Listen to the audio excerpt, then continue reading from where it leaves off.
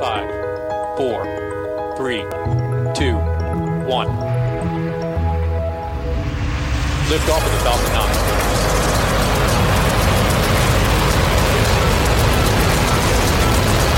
Falcon 9 clear the towers.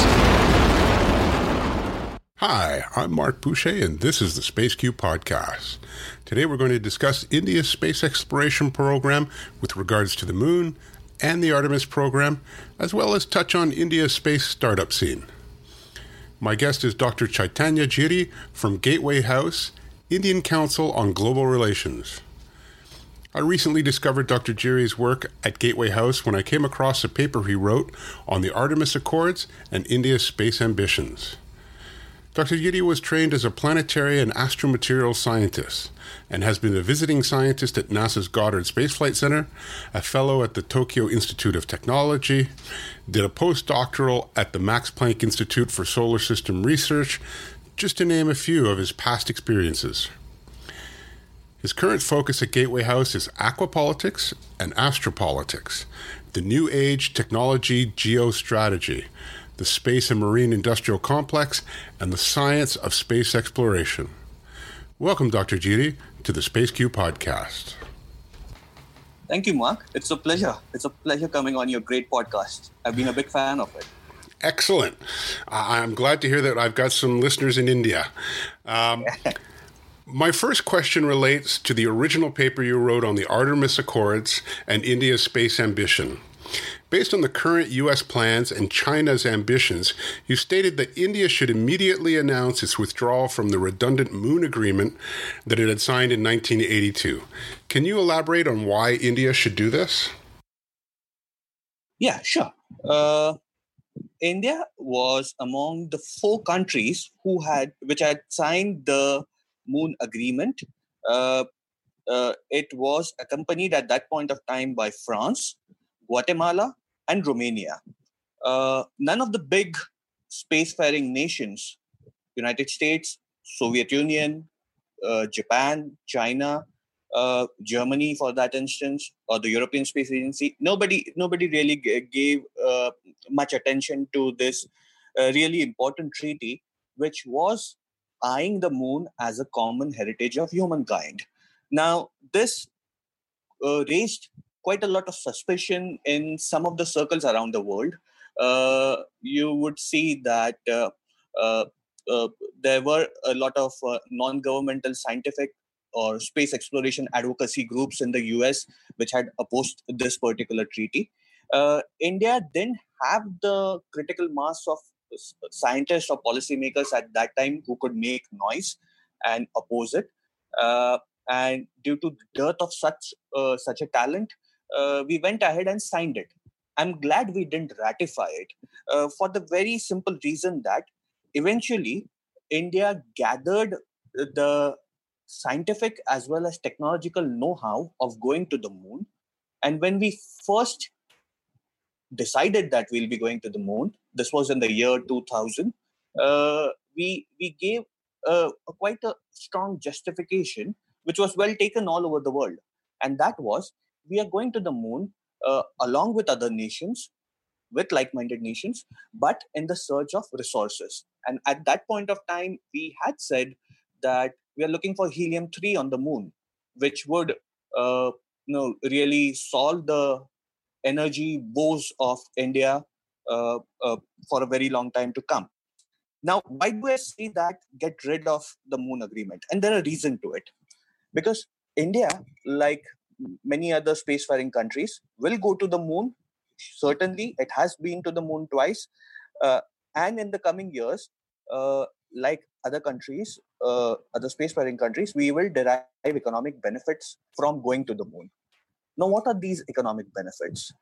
It does not necessarily mean that we will go there and extract resources from the moon, but it also means that economic benefits can come to us or to any spacefaring nation through just being present on the moon, developing capacities to go there, stay there, and voila, there will be a lot of businesses just coming from staying there on the moon.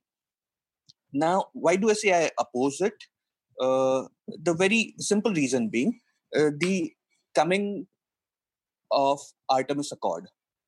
Now, in the month of April this year, the US, in its executive order on encouraging international support for the recovery and use of space resources, this particular executive order stated that, and I quote, the Secretary of State shall object to any attempt by any other state or international organization to treat the Moon Agreement as reflecting or otherwise expressing customary international law. Now, what does this mean? Who's going to use the Moon Agreement? Certainly not China, certainly not Europe, certainly not Russia, because they have never signed it, they've never ratified it. So the onus of opposing the Artemis Accords will come only on the 22 odd nations who have ratified and signed it. Now, amongst these nations, only two have consequential moon-going ability, and these are France and India. So what does that mean? The US is wanting these two countries to say that, hey, we don't oppose you. You may go to the moon straight away and we'll come along with you. Now, France has done that. France has really given a green signal to the US by saying that they will support the US ambitions of going to the moon, and they'll be part of it. India hasn't made any such intention, or India hasn't made any statement of supporting the Artemis Accord, for the very simple reason that India is not used to making such statements. For the reason being that we have been working with quite a lot of geopolitical blocks. Like, for instance, with Chandrayaan-1, we had several US payloads that were part of US as well as European payloads that were part of the Chandrayaan-1 spacecraft. Chandrayaan-2 was entirely domestic in terms of the origin of equipments. Gaganyaan, which is the human spaceflight program, has substantial inputs coming from Russia as well as France. So India is quite happy to collaborate with countries across the geopolitical blocks, but it is not a country which would readily align with one particular entity. So let's say, for instance, if today India says that, hey, US will be part of your Artemis Accords and we'll help you, that will not, I don't think that sort of statement will come ever, because of something that we call in India as, there's a national doctrine called strategic autonomy. We haven't in the past readily, aligned with any country, and these are entirely for geopolitical reasons. But at the same time, we would like to collaborate with countries across the geopolitical blocks. So India would like to be able to work with a variety of different nations, but not to the exclusiveness of one idea. So while India would be willing to work with the U.S., it might not necessarily sign on to the Artemis Accords, or would it? There are numerous possibilities now, and these possibilities stem from the creation of two different space programs. Only recently, just a few weeks ago, the government of India announced that they will be creating a level playing field for the commercial sector, the private sector in India, to work at par with the space agency. Now, since the past 50 years, the entire space program was led by the Indian government. And with this particular reform,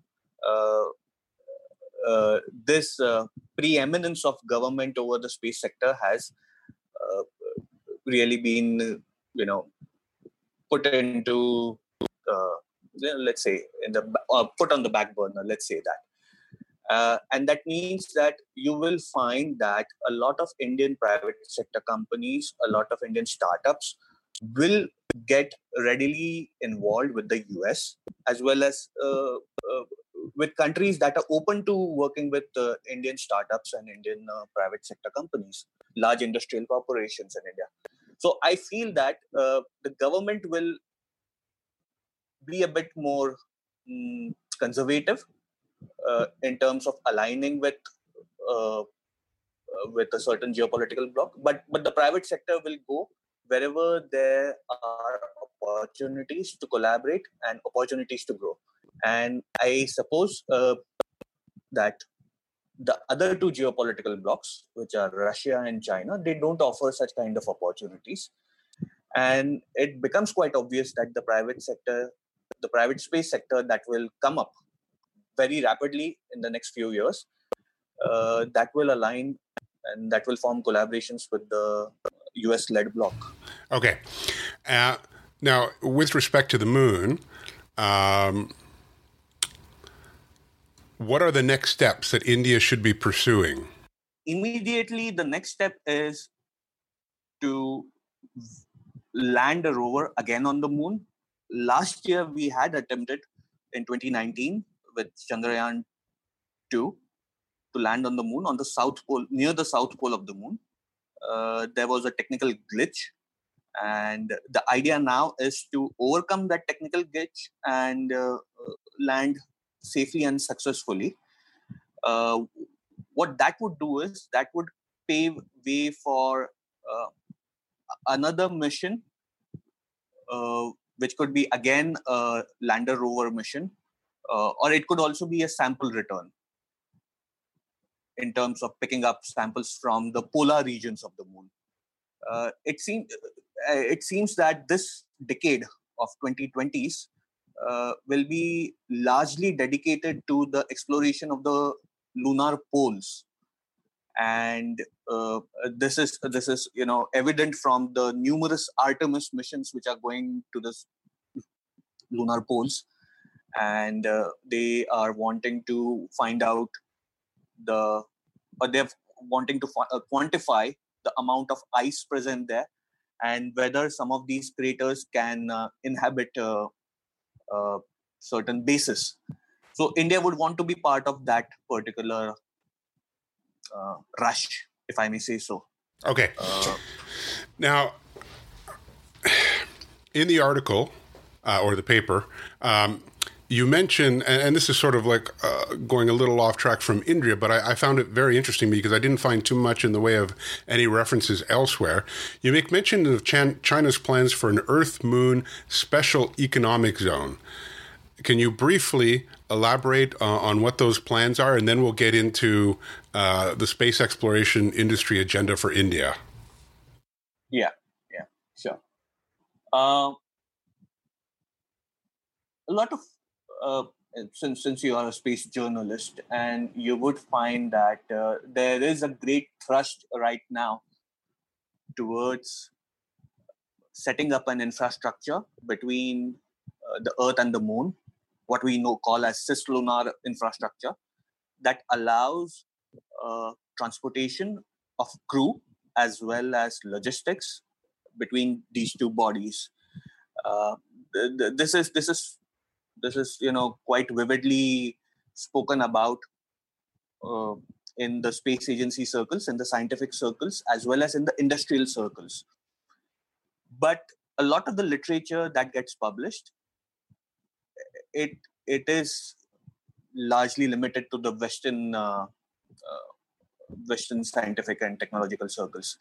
China, being a closed system, and a capable one at that, because in the past 20 years, they have managed to put a space station, they've managed to send astronauts up in space, they've managed to carry out successful missions in the Chang'e series, and they have set their eyes on the moon. They've never been to the Mars, if you notice. They have set their eyes on the moon, and the very reason being that they want to create an alternative architecture, an infrastructural architecture between these two bodies, and they really don't want to rely on the US-led bloc for the very reason that they have been excluded from a lot of strategic strategic sectors, and they want to create their own parallel architecture. And this particular Earth Moon Special Economic Zone is part of that. What they've done is they've employed one of their huge aerospace companies, the CASIC and CASTC. These are two sustained companies. They are governed by the state council, and these companies have built in the past a lot of spacecrafts. They've built China's Long March rockets, and they have the capability and credibility to set up that sort of an infrastructure. And China is doing all this within its own ecosystem. I don't think there are many global takers for it. Even if there are any takers, they would be, my guess is Pakistan or North Korea.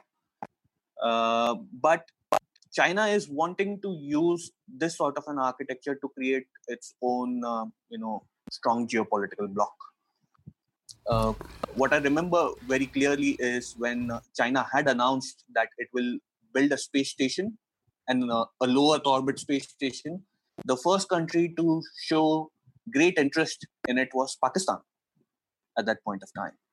And that also shows that countries that do not find favor in the Western bloc will try and align themselves with China. And China will lure them in through a lot of debt money, through their pet projects like the Belt and Road Initiative and all that. All right. Now, that's very interesting. China, when it does go on to build these plans, it's been pretty good at executing them. Now, getting back to India, your latest paper, a space exploration industry agenda for India, you talk about India, how India must let go of its past and start preparing for the future. So can you, and I think what you're talking about there is the way the Indian program has been to date, basically what you call a Space 1.0, with ISRO being the central focus. But for it to move forward and, I suppose, stay in concert with what other larger programs are doing, India needs to adapt. So can you explain that a bit? Yeah. When I released this paper, when this paper got published a few weeks ago, I wasn't sure that there will be immediate reforms in this particular sector. But I was very happy when the government announced that they are now liberalizing the space sector and it won't be ISRO dependent. Now, India's space program can be divided into two historical time periods. The first period, which began in the late 1950s with this massive global project called as the International Geophysical Year. Not many know that India was one of the most active contributor to that particular project. And this was I'll just interject there that's basically around the same time where Canada started to spend a considerable amount of effort on its space program. So there's some similarities there. There are quite a few similarities. And, that was the first big post-war scientific project where many countries had, and across the blocks, had collaborated. And that was also the breeding ground for numerous space programs, including the American as well as the Russian program. Because immediately after this International Geophysical Year, you had the Sputnik movement. after a few years, you had the Gemini, then you had the Apollo, so on and so forth. We did not inherit any of the World War II technologies because we were a colony at that time, and we had to start from scratch, and we did so. So in the early years, India, made special friendships and partnerships with France, with Russia, with the US, um, and these were the three, supporters of India's space program. Later on, as Cold War emerged, our space program had to meander between the Cold War zones of the two countries, and at times we had to compromise. At times we had to listen to one particular bloc and follow what they were asking us to do. But it took us some time. It took us nearly 4 decades to really between the start of the space program as well as the start of the planetary exploration program. So the space program began in the early 1960s, but the planetary exploration program was started only in 1999-2000. So it was a slow period for us. It was a learning curve. And during these years, the personnel who toiled very hard in building our space program, they accumulated certain ethos and certain values which were relevant at that point of time. But since 1990s, since the breakdown of the Soviet Union, since the liberalization of India's economy in 1991, India made we made great leaps in terms of our technological capabilities, and our economy grew rapidly. We showed our mettle in the IT sector, in the information technology sector, and the liberalization right now is 30 years old. We are now a mature, advancing economy, and the ethos that were crucial for the space program then have now become obsolete. This is a new India. This is a more confident India. This is the 5th largest economy of the world right now. And the aspirations are completely different of the country. The demographics have changed. We have a huge young population in the country now, very aspirational, very gung-ho. It wants to do something. And the space program, since it was a closed one at that, it's being a strategic program, it wasn't able to accommodate all these aspirations. It was following the government's mandate, but the space sector right now is not a government's domain. As you see around yourself, your companies like SpaceX or Planetary Resources or Blue Origin or Virgin, these are now the movers and shakers of the space sector. And we don't have any such companies here in India. And that's why I say that this was the right time for the government of India to really bring in the change, usher in the Space 2.0, and we've done that. So it's now time to work, and our private sector will be interested in not only working with the national aspirations, India's own aspirations of going out in outer space, but it would also want to be part of the global space enterprise. Because space cannot be a solitary pursuit. It's a global pursuit now. Right. Now, you also state, and we're probably running out of time here. We've got about 8 or 9 minutes left, so we'll try to get through the last questions here quickly. You also state that to thrive in Spacepoint 2 era, profuse with the newest Industry 4.0 technology, India's space exploration efforts needs vision and patronage from the highest levels. The Prime Minister oversees the Space Commission, the Indian government's outer space policy making body. Now, so this is a two-part question, and try and if you could answer them briefly. How does the Prime Minister view the space program, and how much sway does the Space Commission have? India's Prime Minister has been very sporting, and he has been a very keen supporter of the Indian space program. This is evident from this particular reform. This is evident from his announcement of the Indian Human Space Flight Program, which is Gaganyaan. He did so proactively.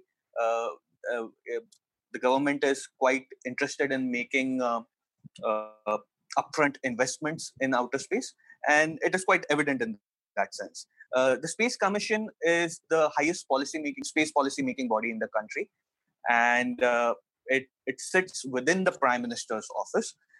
And what I feel is for a very long time, India's space program was run from Bangalore, where the Indian Space Research Organization is, the Indian Space Agency is. And there was a slight amount of disconnect with New Delhi, which is India's capital city, which is the highest decision-making place in the country. Now, that bridge is, that gap is being bridged.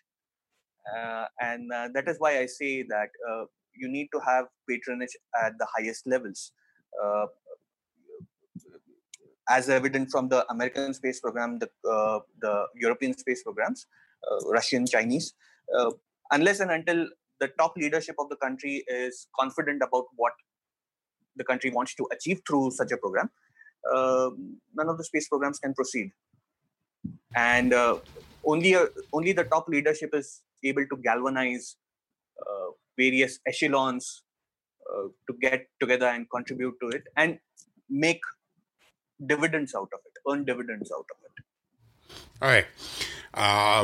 So I just want to focus now a little bit more on a couple other topics. That one that we had talked about previously in our lead-up call to this podcast, and that's India's new space or startups.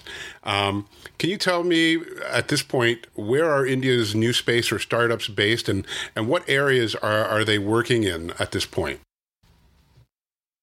We have quite a few space startups. They are working in the launch vehicle vertical. They're working in the satellite bus vertical, the satellite structure manufacturing. They're working in the payloads vertical. They're working in the space-based services vertical. Then there are certain startups that are entirely into meteorology, and there are some into Earth observation, particularly for agriculture, because India is an agrarian country and there is a huge market for it. So startups are trying to find their own niches and trying to accommodate in this newly budding ecosystem. If you ask me about the locations, they're located almost everywhere. Indeed, there is a high concentration in Bengaluru, which is the space capital of India. But then there are startups based in Chennai, in Hyderabad, in Delhi, in Pune, all over the place. And now that the reforms have been announced and the private sector feels that they have a role in building India's space, being part of India's space aspirations, I think there will be more cities who will have these sort of space startups. Does that include Mumbai, the financial capital?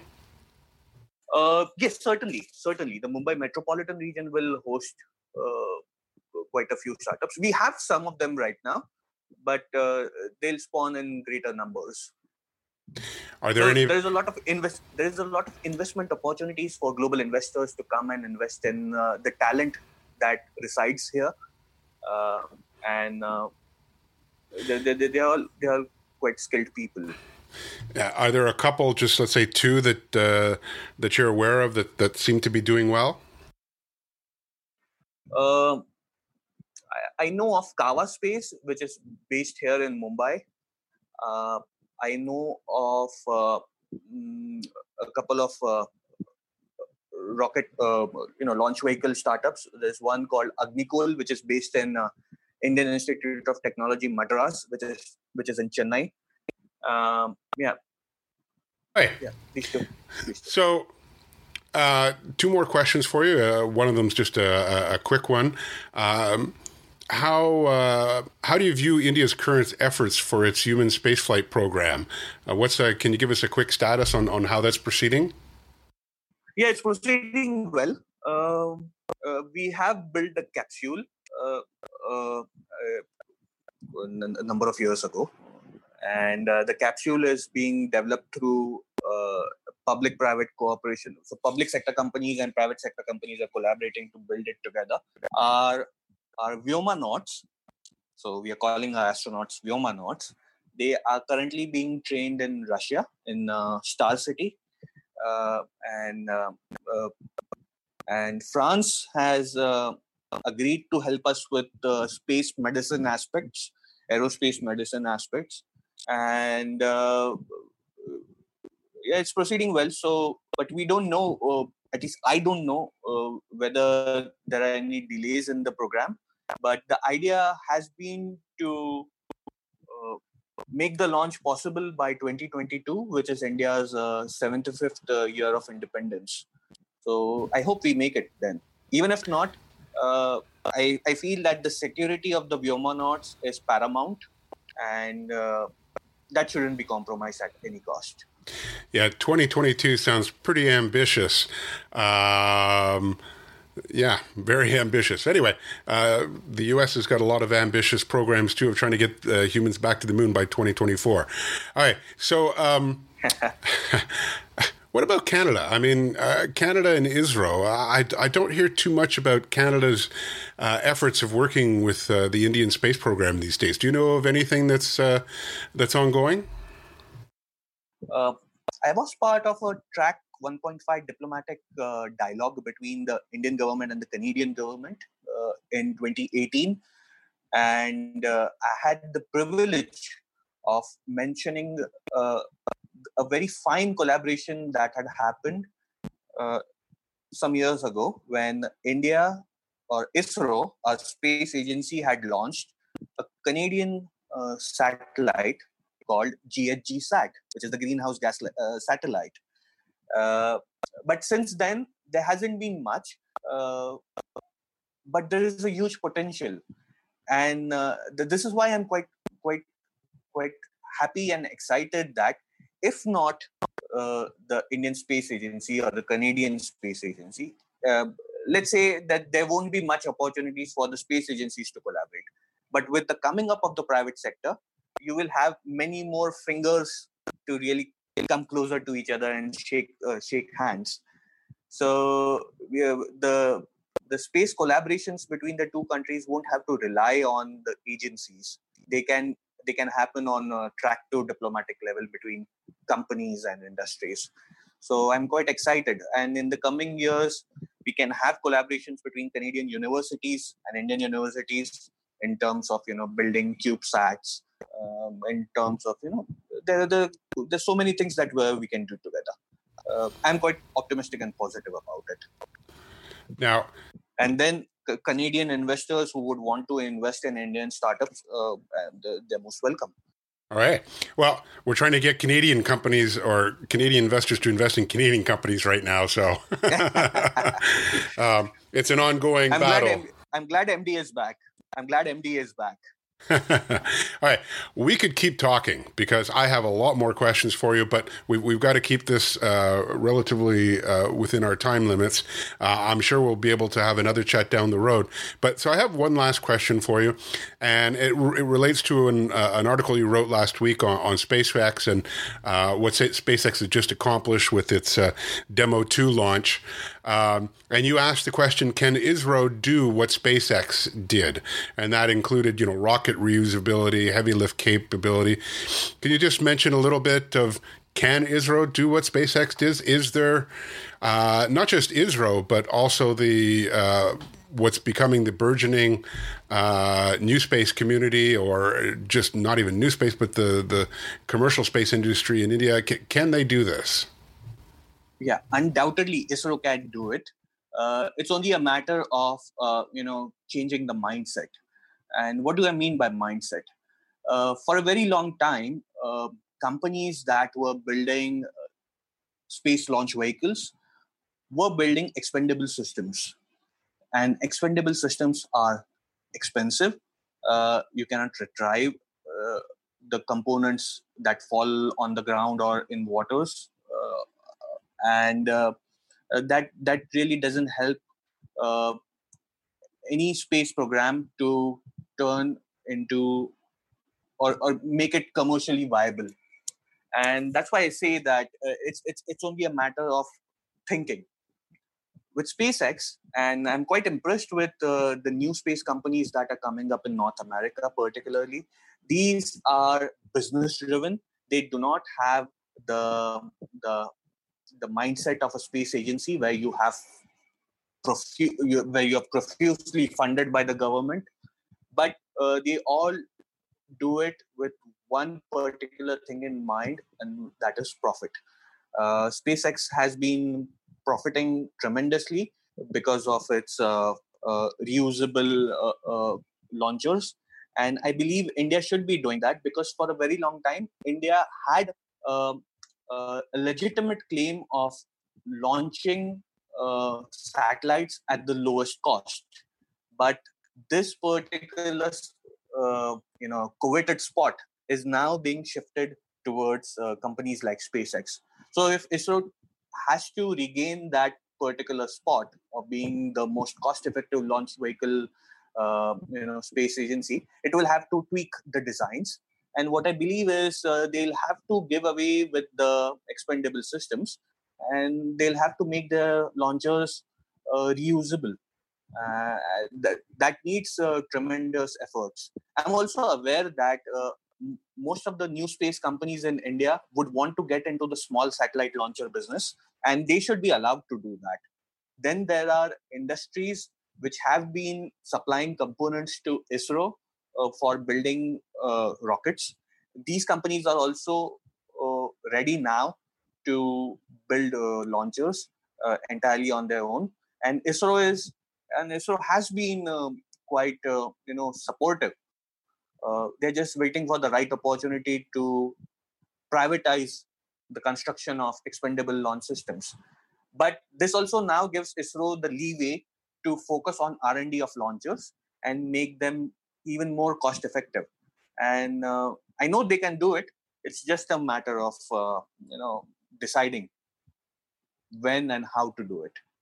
That sounds exciting. I mean, I think from my personal perspective, to see other countries, not only space programs, but also the commercial sector, working towards new technologies and furthering space exploration of space, I think that's we're on the right track. Anyway, I'd like to thank you for being my guest today. Like I said, we could continue talking because your two papers are excellent. You've given our audience, which doesn't get too many insights, I don't think, into the Indian space program, a good peek at it. When we post this to the website, which will be next Thursday, we will make sure that it includes the papers and links to Gateway House so that the audience can keep track of what it is you're writing, what's going on with the program in India. Thank you so much, Mark. It was a pleasure. Well, that's a wrap on this podcast. If you have comments on this episode, you can email me at podcast@spaceq.ca. I read and answer all your comments in a timely fashion. You can also find SpaceQ on Twitter at Canada in Space, and we post all our articles and podcasts to Facebook. Regardless of which app you use to listen to us, we really appreciate it if you could rate our podcast and write a review. Of course, that's only if you like us. Your rating and review will help us in getting the podcast widely listened to. And hey, if you like what we do, please support us on Patreon at patreon.com/spaceq. Lastly, if you haven't listened to the latest episode of our new podcast, Terranauts, what are you waiting for? Host Ian Christie is a natural interviewer who knows how to tease good stories from those who work every day in space but don't go to space.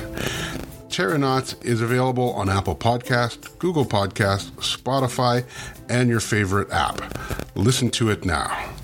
Thank you, and we'll see you next week.